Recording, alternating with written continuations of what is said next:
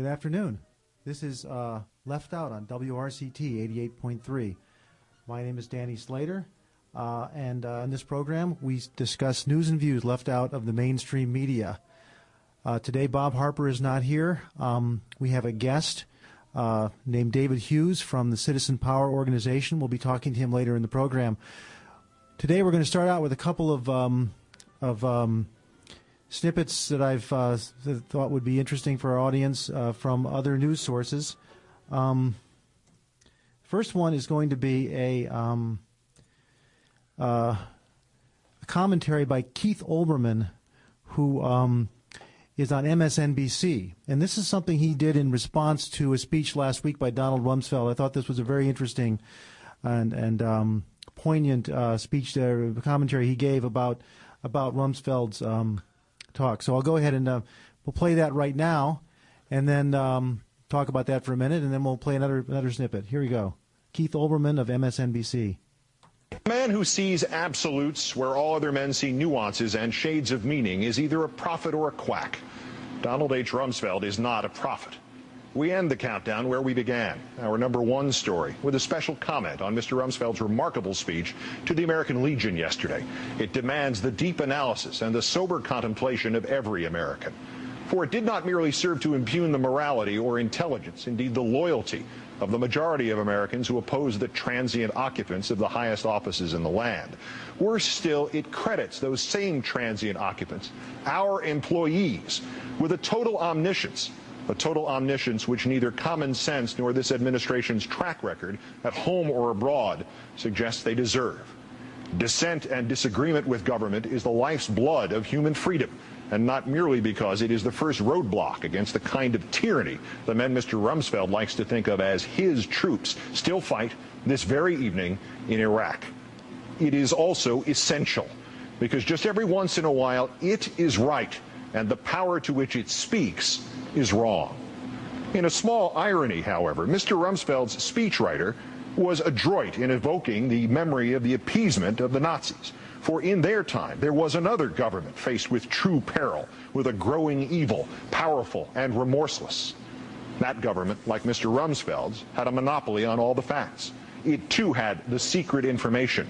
It alone had the true picture of the threat. It too dismissed and insulted its critics in terms like Mr. Rumsfeld's, questioning their intellect and their morality. That government was England's in the 1930s. It knew Hitler posed no true threat to Europe, let alone to England. It knew Germany was not rearming in violation of all treaties and accords. It knew that the hard evidence it had received, which contradicted its own policies, its own conclusions, its own omniscience, needed to be dismissed. The English government of Neville Chamberlain already knew the truth. Most relevant of all, it knew that its staunchest critics needed to be marginalized and isolated. In fact, it portrayed the foremost of them as a bloodthirsty warmonger who was, if not truly senile, at best morally or intellectually confused. That critic's name was Winston Churchill. Sadly, we have no Winston Churchills evident among us this evening. We have only Donald Rumsfeld's, demonizing disagreement the way Neville Chamberlain demonized Winston Churchill. History and 163 million pounds of Luftwaffe bombs over England have taught us that all Mr. Chamberlain had was his certainty and his own confusion, a confusion that suggested that the office can not only make the man, but that the office can also make the facts. Thus did Mr. Rumsfeld make an apt historical analogy, accepting the fact that he has the battery plugged in backwards. His government, absolute and exclusive in its knowledge, is not the modern version of the one which stood up to the Nazis. It is the modern version of the government of Neville Chamberlain. But back to today's omniscient ones. That about which Mr. Rumsfeld is confused is simply this. This is a democracy, still, sometimes just barely, and as such all voices count, not just his. Had he or his president perhaps proven any of their prior claims of omniscience, about Osama bin Laden's plans 5 years ago, about Saddam Hussein's weapons 4 years ago, about Hurricane Katrina's impact 1 year ago, we all might be able to swallow hard and accept their omniscience as a bearable, even useful recipe of fact plus ego. But to date, this government has proved little besides its own arrogance and its own hubris. Mr. Rumsfeld is also personally confused, morally or intellectually, about his own standing in this matter. From Iraq to Katrina to flu vaccine shortages to the entire fog of fear which continues to envelop our nation, he, Mr. Bush, Mr. Cheney, and their cronies have, inadvertently or intentionally, profited and benefited, both personally and politically. And yet he can stand up in public and question the morality and the intellect of those of us who dare ask just for the receipt for the emperor's new clothes. In what country was Mr. Rumsfeld raised? As a child, of whose heroism did he read? On what side of the battle for freedom did he dream one day to fight? With what country has he confused the United States of America? The confusion we, as its citizens, must now address is stark and forbidding, but variations of it have faced our forefathers when men like Nixon and McCarthy and Curtis LeMay have darkened our skies and obscured our flag. Note with hope in your heart that those earlier Americans always found their way to the light, and we can too.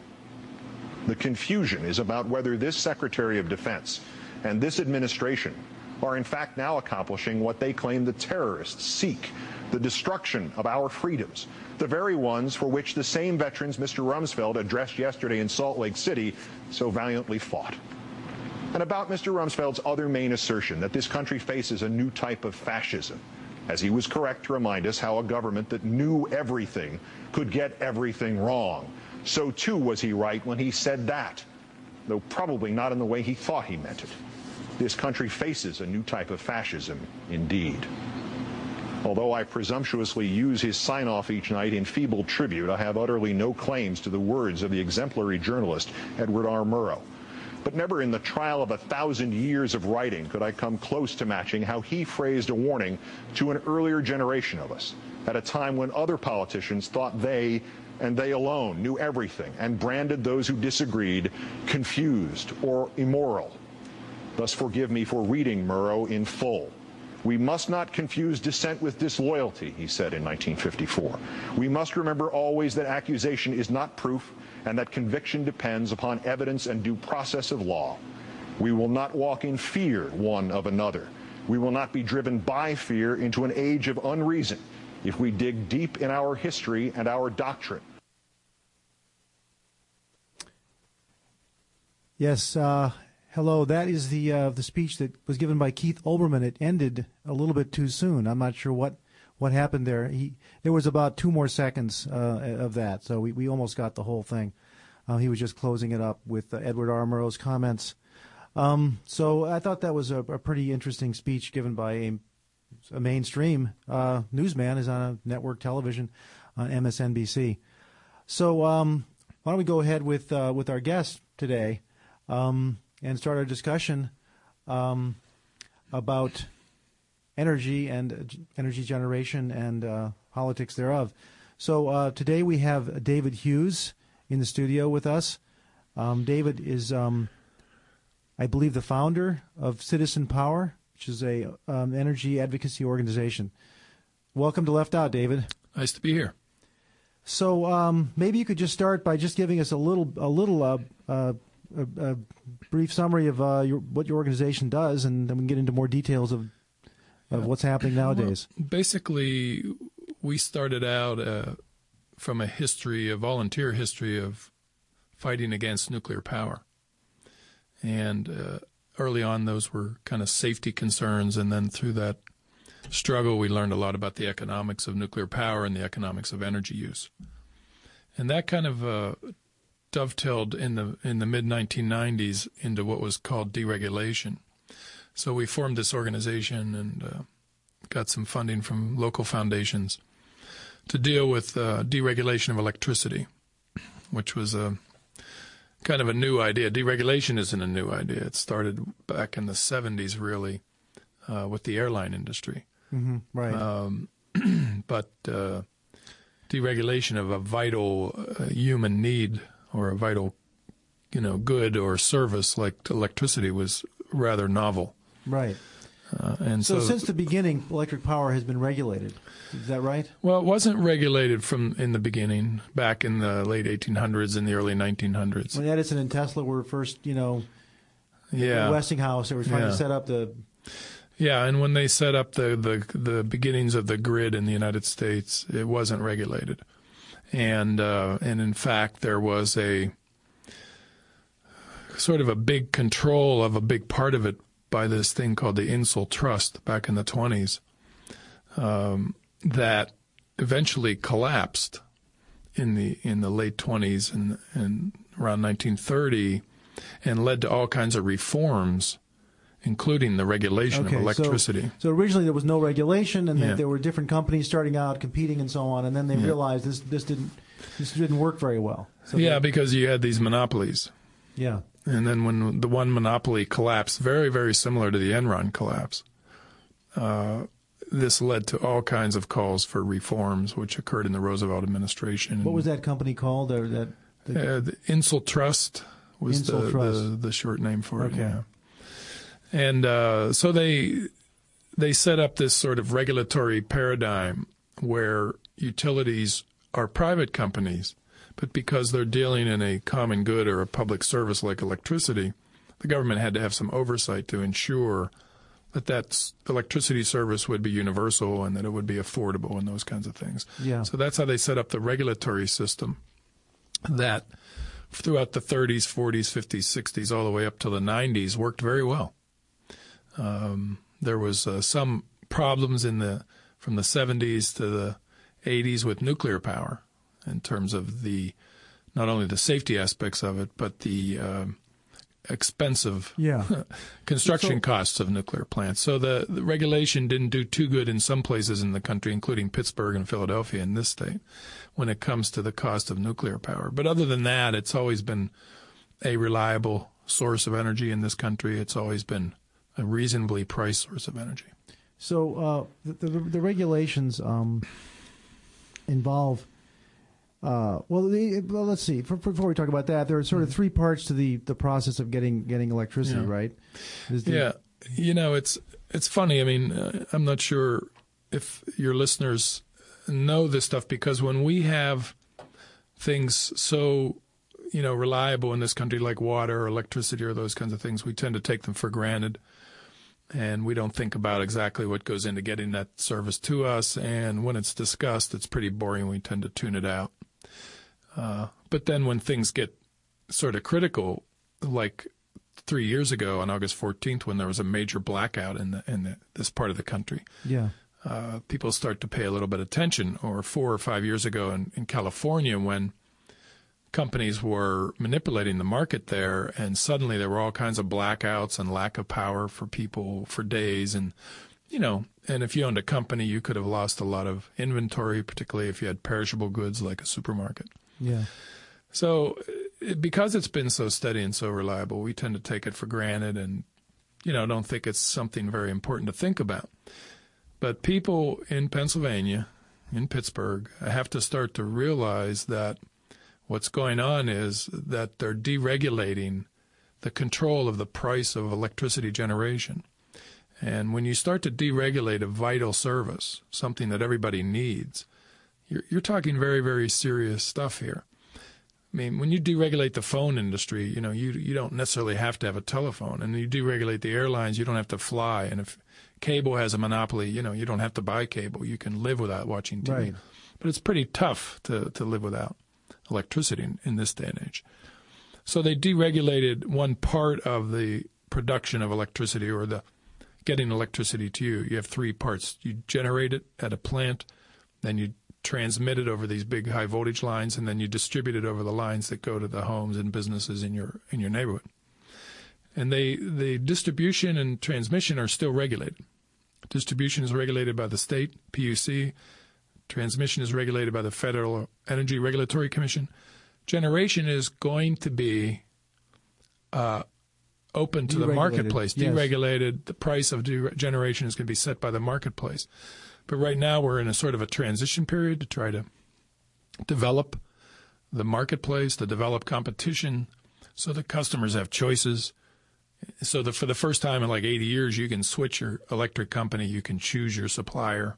Can you do that now? Is that possible right now? You said we're moving toward a deregulation. Yeah. There's a transition period. Are we in that period right now? We're in the transition period. It started in 1999. This all started in 99. They passed the law in 96. Governor Ridge signed it in the last day of the session in 96. I mean, it was passed on the last day of the session. Yeah. Mm-hmm. Then he signed it in early December. And that was the deregulation of electricity in the state of Pennsylvania. Right. Generation.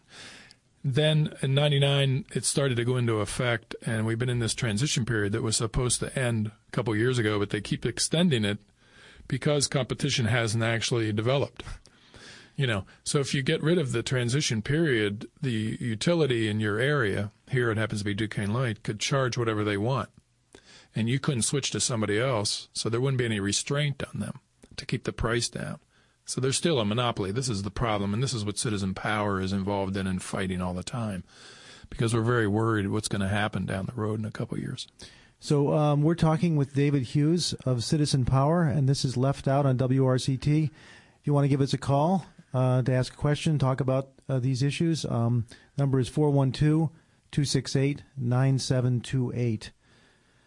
So, well, I mean, this is one of those things where you can make a superficial argument that says that deregulation is going to be great, right? We're going to have competition. You're going to have multiple different power sources, and you're going to have different you can be able to choose which one you want. It seems sort of like one of these, a great situation. And in fact, you could also imagine from the environmentalist perspective, an advantage, which would be to say a company is a green power company, a company that produces all of its electricity in a renewable fashion. Now, I'm being the devil's advocate here, saying another aspect that's good. So let's say a green power company comes along and they produce their power using windmills or solar or some other method, geothermal, hydroelectric, and but they might charge a little more than the coal-fired ones. But hey, there are a lot of people who would be willing to pay that, knowing that their power comes from those the green sources. So why isn't that a nice direction that things could move in? Well, that is a nice direction that things actually did move in a little bit of a way. But first of all, I should say you don't have to have deregulation necessarily to move in these directions. I mean, the PUC can say to utilities, you really need to clean up your act. Yeah. Even when they don't have the actual statutory authority, they can do this. In other words, there's no law that says the PUC regulates air quality or can tell a company you have to build a wind plant versus a coal plant. But when a company comes before the PUC and wants to do something, like raise rates or buy another company, then the PUC has all kinds of authority to say, okay, we'll approve that if you do this, this, and that. If, for example, you have a certain percentage of your power coming from renewable energy. But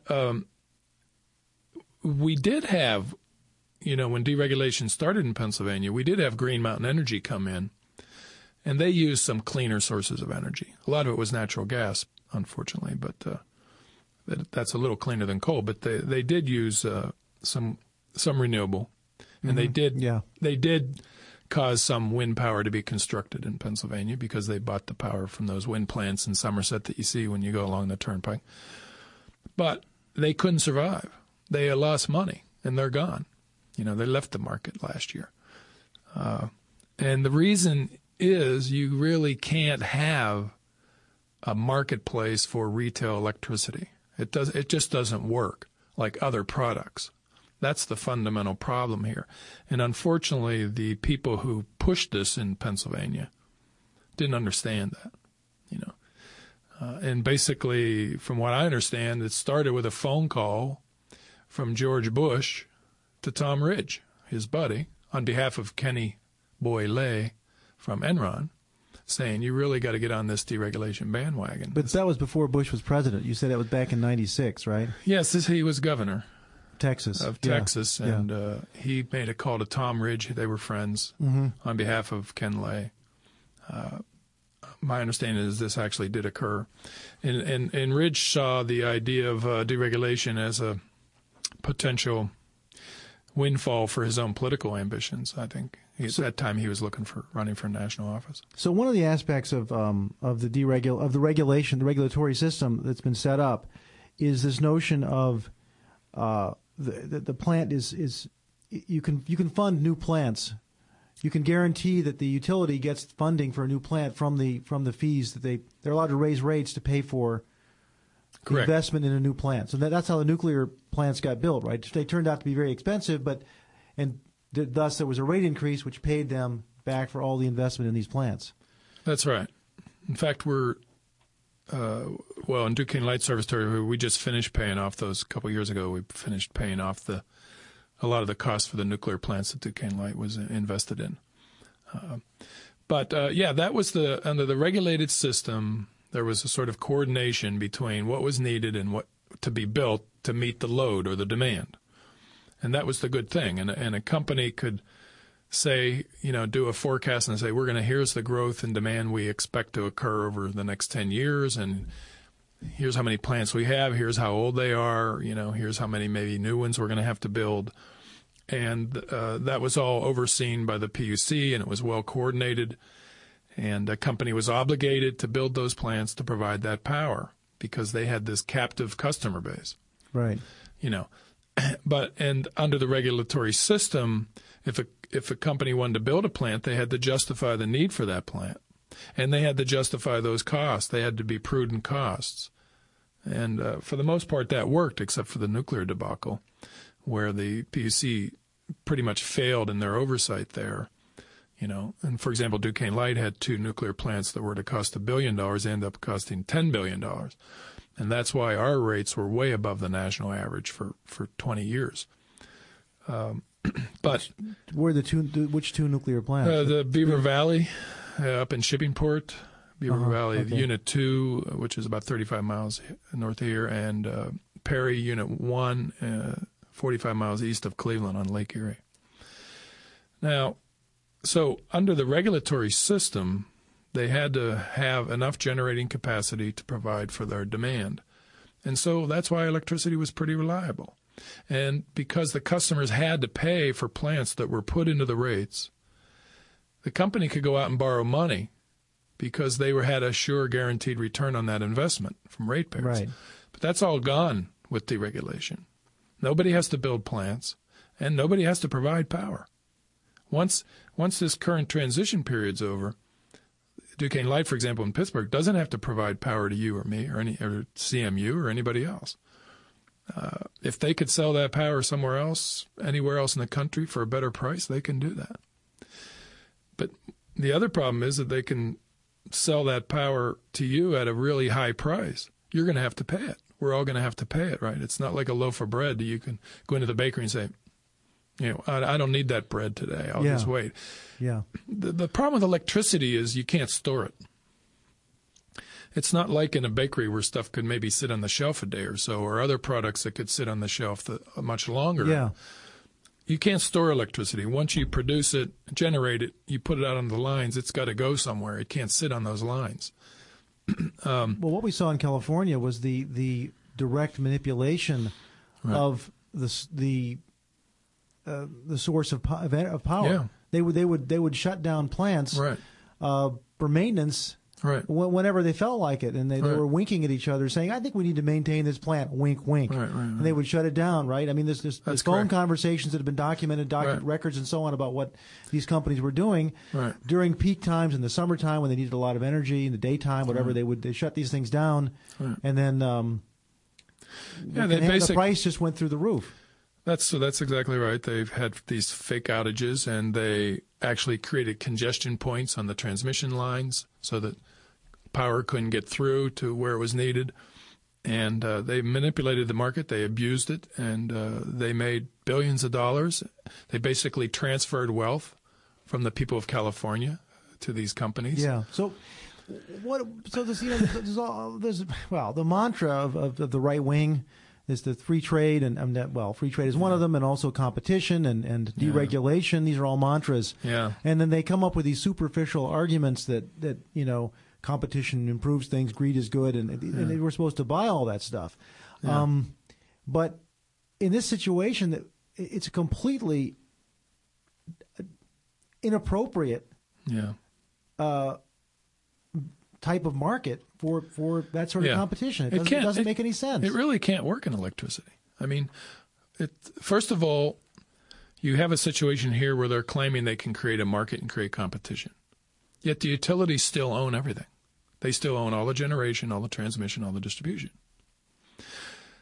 Secondly, to build a plant is incredibly capital intensive.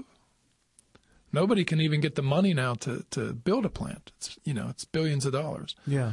But even if you were able to get power somehow, you wanted to be a competitor, then you'd have to pay a lot of money to get that power across the transmission lines and distribution lines to the end use customer.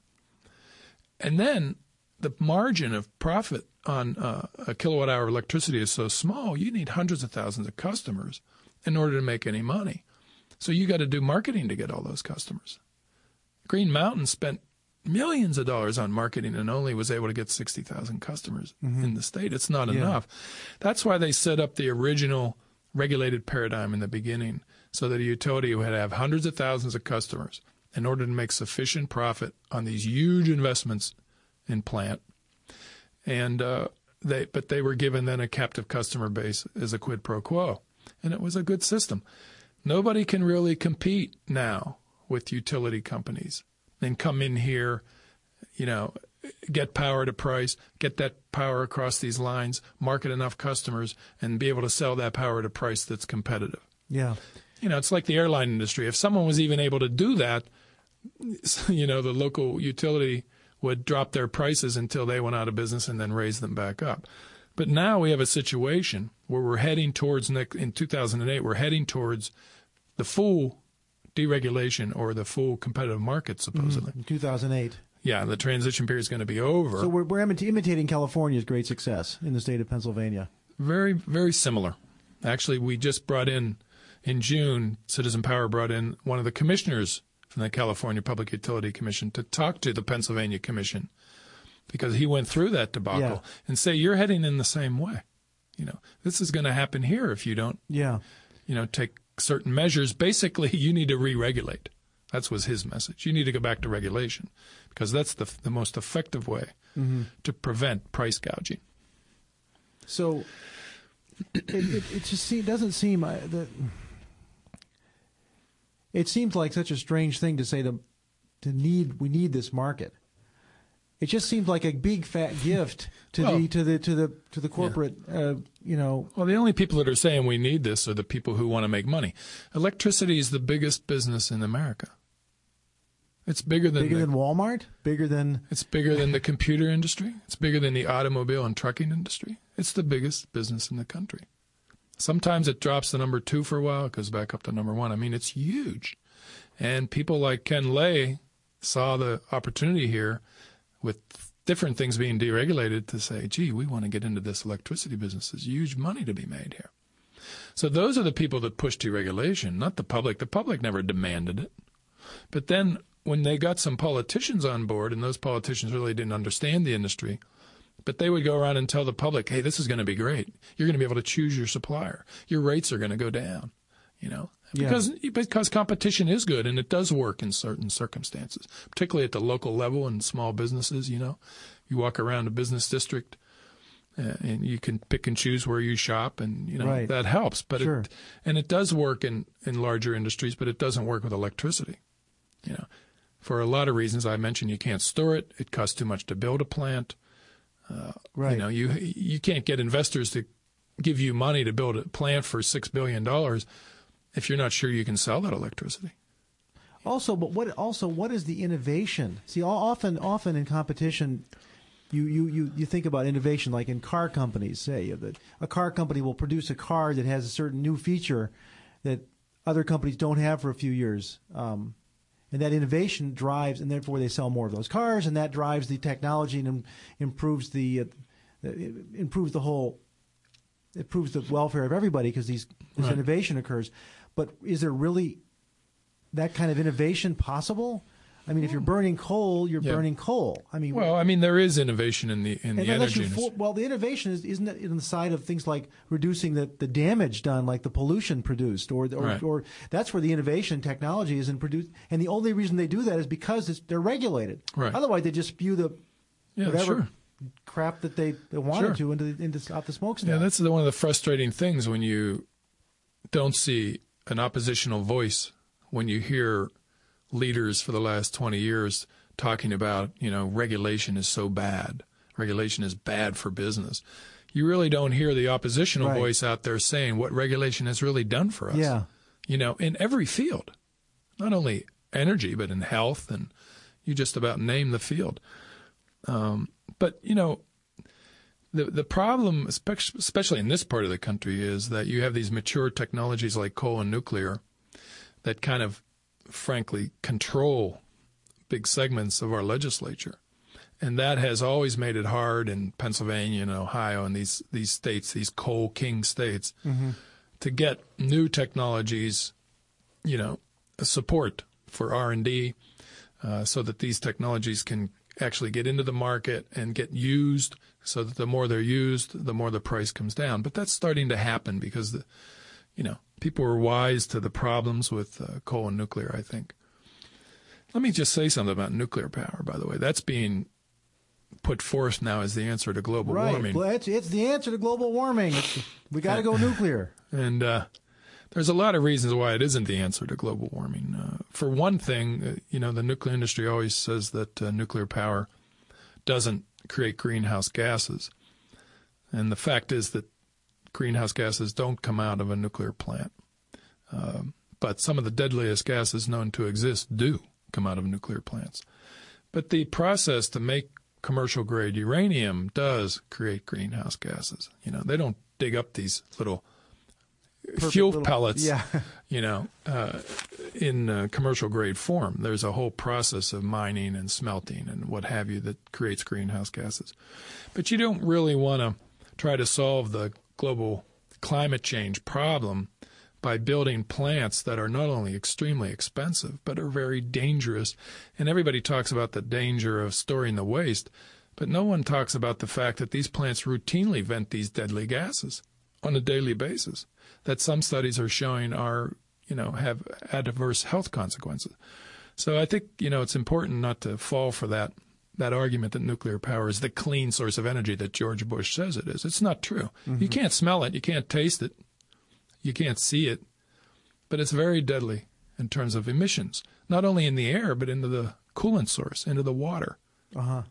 For example, the fact they're cooling the reactor using water, which is absorbing radiation. And, even though it's in a separate loop, loop, it does get radioactive, and it does get put back into the water source, into the river or the lake. And of course, the government says it's at acceptable levels and safe levels, but there are a lot of studies that claim that that's not true. So I just want to mention that. I think that's very important. You don't hear that oppositional view about nuclear power too often these days. But there is a lot of innovation in terms of wind, solar, and those kinds of things. It's coming on. It's getting cheaper. It's becoming competitive. And it needs support from governments and from the public, just like nuclear power and coal gets 10 times the support as these, in terms of R&D money and from the government. But these things are coming on. Citizen Power is really pushing for renewable energy, and the best way to deal with pollution and to deal with energy use and to reduce demand is conservation, or what we call energy efficiency, whether it's energy efficient lighting or energy efficient appliances. This is something every American can do. Right. Every American. And it would, you could eliminate the need for almost all the nuclear plants in this country if every American was used energy efficient appliances in their home. We're talking to David Hughes of Citizen Power about the issues involving power generation. You can give us a call at 268-9728. You mentioned that's a very interesting topic. The whole issue of conservation. Now there was another issue of regulation that came out. If you look at your computer, there's a thing called Energy Star, which apparently is a standard. I don't know much about it except that I see it on my computer monitor. It's a standard that I don't know if it's required by law or if it was just recommended for reducing the energy consumption of these appliances. So, for example, on a CRT monitor, Energy Star meant it would automatically turn itself off if it wasn't being used. If the screen didn't change for a minute or two, it would turn itself off. That's an example of a good innovation. It's an old thing, but it's the kind of thing that it's important. I mean, in lighting. It's the fact that, we ought to be using technology. For example, a light that knows, or a room that knows there's nobody in the room, so it can turn the lights off. People leave their lights on all the time. It's hard to turn every light off. You walk around your house flipping lights on and off as you go in and out of every single room. That's a big hassle. And people are using the old incandescent bulbs, which are incredibly wasteful. Right. Yeah, you go to other countries, and it's all automatic. You go into a building and the lights come on, and you go up to whatever floor you're going to, and then they shut off automatically. There's a lot more sensitivity to conservation and energy efficiency in other countries than there is here. We've had so much energy and it's been so cheap, there hasn't been any incentive to be conservative or to be efficient in using it. And that's starting to change a little bit now, especially with gasoline prices going up. People are a little bit more conscious. But there needs to be leadership. You need to have spokespeople who educate the American people about why this is important. Because if people knew that energy costs affect everything in their life. For example, the students here at CMU, their tuition is affected by the cost of energy. And it seems obvious, but no one thinks about right. No one thinks about that. And there's so many ways that we could save a lot of energy and not only lower the price of energy, but lower our dependence on foreign oil, that big mantra that you hear all the time. Right. You hear these people like George Bush talking about we're addicted to foreign oil and we've got to do things to get off of that addiction, but they're not doing anything about that because their base is the oil and gas industry. And these industries, these mature industries, especially coal, these utility companies, they don't want you to conserve. They don't make money by you conserving. They make money by you consuming. Right. So they're doing two things. They're trying to isolate you. You are sort of a vacuum about what happens when you turn that light switch on. People don't know. They don't connect together the massive environmental damage that goes on every time. Right. Well, one light switch isn't going to cause massive damage, but the accumulated effect of the pollution, the CO2 pollution, the mercury, all the other crap that comes out of the smokestacks. Right. Not to mention in coal, the mining. The extraction process is horrendous. We've talked about that here on this program with the longwall mining that goes on in southwestern Pennsylvania, which has immense damage to the water table. As well as in West Virginia with the mountaintop mining, which is just horrendous. Yeah. Well, people can go to our website and, learn more about this. It's www.citizenpower.com. I encourage people to go see Al Gore's movie, An Inconvenient Truth. I'm not a supporter of Al Gore's. I didn't vote for Al Gore, but I think that his movie should be seen by every American. I think he's right on target in terms of global warming and its potential impact. We just have to be more sensitive about energy use, and it's hard because people are not used to thinking about it. It's always been there.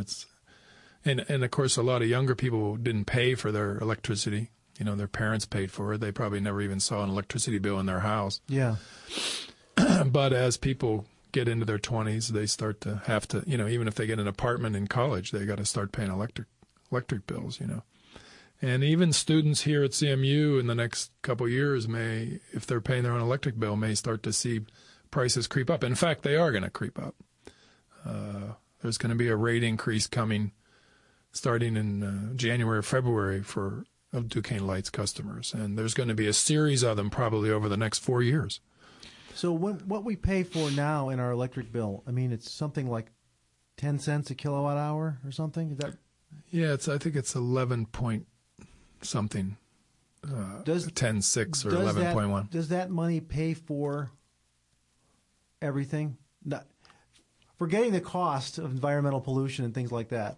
That pays for utility, the generation, transmission, maintenance, all the costs for the electricity. And profit. Yeah. They get a pretty good return on their investment. But rates are going to go up. Yeah. Why? Well, for example, the distribution rate or the generation rate went up last year 7%. The distribution rate is going to go up in the beginning of next year because Duquesne Light really, in all fairness, hasn't had a distribution rate increase in almost 20 years, about 18 or 19 years. And we just got done monitoring or actually negotiating in a rate case. We negotiated that rate increase down a little bit. But the company hasn't had a rate increase for distribution costs, and they're planning a big $500 million capital improvement. We've seen the ads, billboards around saying they're redoing Oakland and all that with electrical wiring. Yeah, to their distribution system. They're up for sale, by the way. An Australian company is. They've applied to the PUC for to be able to sell Duquesne Light to an Australian company. And of course, Duquesne Light's all their generating plants were sold 3 or 4 years ago to another utility. They're owned right now by the way, by Reliant Energy out of Houston, Texas. Reliant, of course, was one of the companies accused of market manipulation in California during that crisis. Yeah, 4.5 years ago. But in this recent case that we just negotiated with Duquesne Light, there are some things good for the environment that we got out of it. We're a small organization, we do the best we can, and but we have a good legal team, and we put forth good legal papers and make good arguments. So we do get some success, and you can see that on our website at citizenpower.com. But it's a big struggle because you have big, powerful interests in the energy field, and especially in this part of the country with the coal industry. Mm-hmm. And they're real resistant to change. They're real threatened by these new technologies. So because wind, no one has to sell that fuel. There's no that fuel's free. What is the cost of wind if you were to, with current mass producing the high quality wind turbines that are now available? Can you come up with is there an estimate of the cost per kilowatt hour that you would pay? Or I guess it might depend on what region you're in, how much wind is blowing there, well, wind is a variable source. You can't just have wind. You have to have wind along with other. Right. It's too unreliable. Yeah. It depends on where you are. There are estimates, for example, that there's enough wind resource in the middle of this country, in the Dakotas, to meet the demand of the whole country. And when I was a young kid, Kennedy said we're going to go to the moon in 10 years, and there was this huge investment, and they did it. And if we had a leader in this country that said, we're going to make this country energy efficient, or we're going to have just renewable energy, you're going up against. George Bush said we're going to go to Mars. Yeah. Didn't he say that a few years ago? Yeah, he was. And they're building Star Wars to shoot down incoming missiles, too. That's the big vision that they have. There's a lot of waste of money. I mean, Star Wars is one. Of course, the Iraq War is $253 million every day. There's, we could be energy independent completely. We could have renewable energy, I believe, supplying the energy demands of this country. I think the technology is there now. But the will is not there, and the will is not there because the old story about money and politics, so the public has to demand it. So what people can do is, in their own life, become more energy efficient, more conscious, more educated about it. And then secondly, educate their elected officials, starting at the local level, and demand that their school system teach their kids about energy use. Mm-hmm. That's really important. Yeah, so what can we do? Just what's the best thing to make my house more energy efficient? Just can you run down a few of the most obvious well, the first, it depends on how much money you can afford to do that. But the first thing you really should do is every time a light bulb goes bad, an incandescent light bulb, replace it with a fluorescent, compact fluorescent. Right. And just do that to your whole house as compact fluorescent. Try to, when you decide to purchase a vehicle, try to purchase a vehicle that has good gas mileage. Try to be conscious of how that impacts the whole world. When I see someone driving a Hummer, I just feel like stopping them and saying, "Do you have any idea what that does? The footprint that makes." Yeah. But what about the devices? I mean, my house I've got a satellite box, a TiVo box for my TV. I got a TV set. Well, hopefully that's not completely turned off when I switch it off because it has to look for the remote control signal. They're all still on. They're using energy. Hopefully, they're using wattage. But we don't know how. I mean, I have a meter, a watt meter that I can use to plug in things through my watt meter to measure how much power they're using. And I haven't checked out those devices yet. But It's kind of a shame if they're using more than like 1 watt of power. Yeah, I'm not even. You know, it doesn't seem like much, but over time it is. And the utility used to, I don't know if Duquesne Light still does that, but you used to be able to tell them what you have, and they could tell you what you're using in terms of wattage. What about like a refrigerator? I mean, well, that's the big ticket item in a house. And, you know, that's important to make sure that the refrigerator is efficient, that it's not old and wasting a lot of electricity. Because it can wear out, and you don't even know that it's not working anymore. It's just sucking up. Yeah, and you can actually way too much power. Yeah, you could probably over a few years, 7 years, save money by buying a more efficient refrigerator. Somebody suggested that what happens to the old refrigerators is that they get replaced, and then they take the old one and put it in the basement as a backup and plug it in. So you're not gaining anything in terms of. Some people or you do put that, it in the garage or something. Yeah. Yeah. Well, I think just generally people have to be conscious, because these sources that we're using, particularly here, coal, even though there are different estimates of how long it's going to last, from 50 to 400 years, it's not going to last forever. And we have to try to think of our kids and their kids and future generations. You know, it's not that easy. You know, we're so living in the moment and now oriented. Yeah, but right. We're all in this together. You know, we're all going to suffer. We are suffering as a result of our energy policies. I mean, there's a direct connection between energy policies and terrorism, for example. You know, and the terrorist acts, of course, not all because of energy. There's other issues involved, ideology and religion and those kinds of things. The U.S. involvement in Saudi Arabia was the original trigger for bin Laden. Is that what you mean, or? Yeah, well, because of our having troops. Saudi Arabia is basically a client state of the U.S. Yeah. But that whole Mideast situation is very directly connected to energy use. Everybody, I think, knows that. Yeah. A lot of people think we went into Iraq for oil. Whatever the reason is, it's energy related. And it would be just a beautiful dream, and it's not an impossible dream. It can be done. If our country was completely provided energy sourced by renewable energy products like wind and solar, it can be done. It's here and now. Yeah. It's just a matter of the American people demanding it. Well, there was there were these points in time at which the U.S. sort of took the initiative.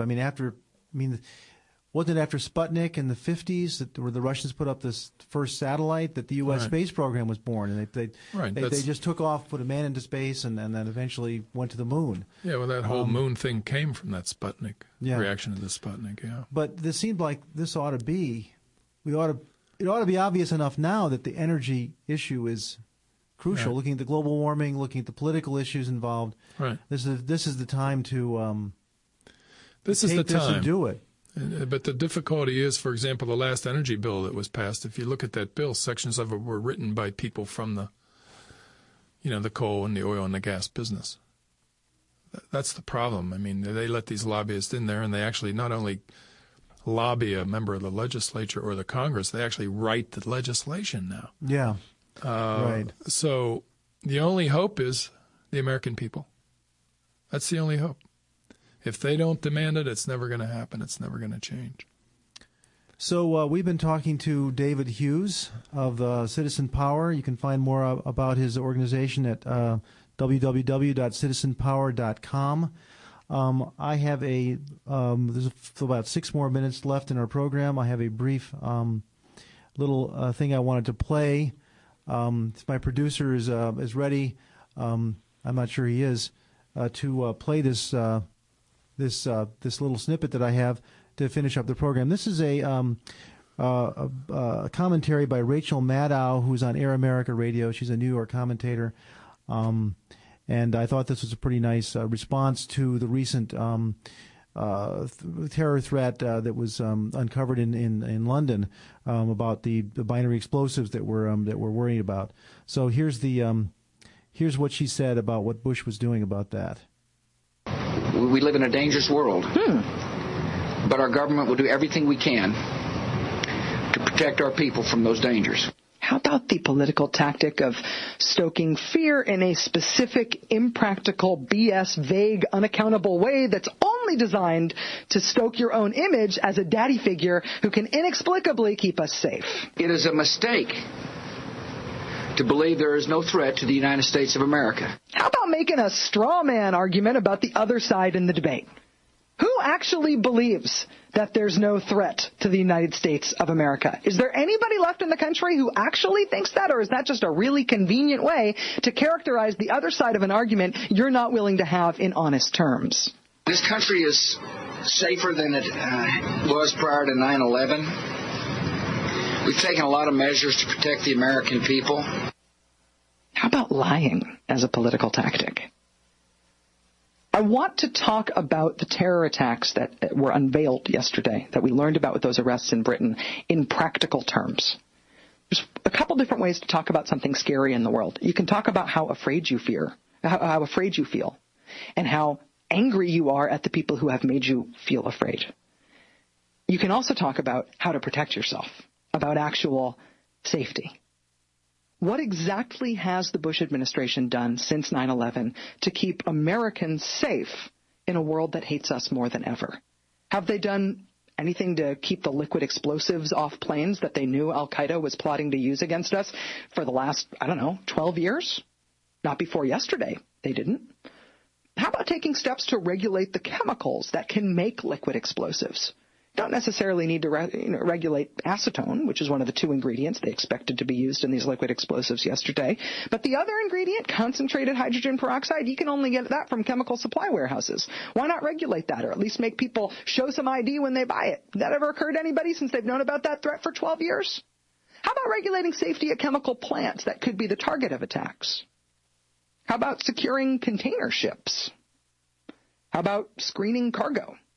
How about just using radiation detectors on all the cargo that comes in? They do that at some other ports in the world. We don't do that in the United States. How about screening cargo on commercial airplanes at all? How about actively patrolling the ports like they do in a lot of countries, but we don't do here? How about locking up loose nuclear material around the world, which we've done less of since 9/11 than we did before 9/11? How about catching Osama bin Laden or Mullah Muhammad Omar or Ayman Zawahiri and putting them to work on some popsicle stick art in a prison cell somewhere? How about we work on that? How about we do that instead of disbanding the CIA's bin Laden office? How about we do that instead of diverting the troops from Afghanistan who were looking for those guys and sending them to go fight a get-rich-quick scheme in Iraq instead? How about doing anything in the world to harden ourselves as a target against terrorists? How about building up our military readiness instead of destroying it? How about making our National Guard troops that attend to the states from which they are brought up? How about letting our National Guard troops actually work on readiness, homeland security, and infrastructure issues in their states instead of sending them all to Iraq? How about doing something other than Karen Hughes' Muslim land speaking tour to try to do something about the fact that a worldwide army of young Muslim men is radicalized against us and willing to die trying to hurt us, now more than ever? How about recognizing that nothing that has been done since 9/11 in this country has made us more safe as Americans? And everything that has been done in foreign policy by this Bush administration since 9/11 has made the world a more dangerous place for the citizens of this country. That significant terror attacks around the globe have dramatically risen since 9/11. That the name Osama is increasingly popular for Muslim newborn boys around the world. That bin Ladenism and the threat that it poses has been made worse while we've decided to substitute sending F-16s over unrelated countries, decided to substitute that for any substantive effort to make Americans actually be any safer. How about the American people no longer being willing to settle for fear? This threat is not going away. No matter what George Bush says about people who disagree with him about keeping Americans safe, nobody in this country thinks we are not at threat. This threat is not going away. And impotent fear and this get-rich-quick scheme gone bad that is the war in Iraq are not going to make us safe. It's time to kick this government out of office and actually start working toward reducing the threat to Americans posed by militant Islamic terrorism, toward actually making ourselves more safe. Who will make that possible? If the Democratic Party can't step up and do it, the people are going to have to do something, because this government that we've got right now cannot do it. They've shown us that for 5 years. That was Rachel Maddow, who has an Air America program, and that ends our program today. And I want to thank David Hughes for being here, and I'll see you guys again, and also Matt Horniak for producing our program. See you again in 2 weeks.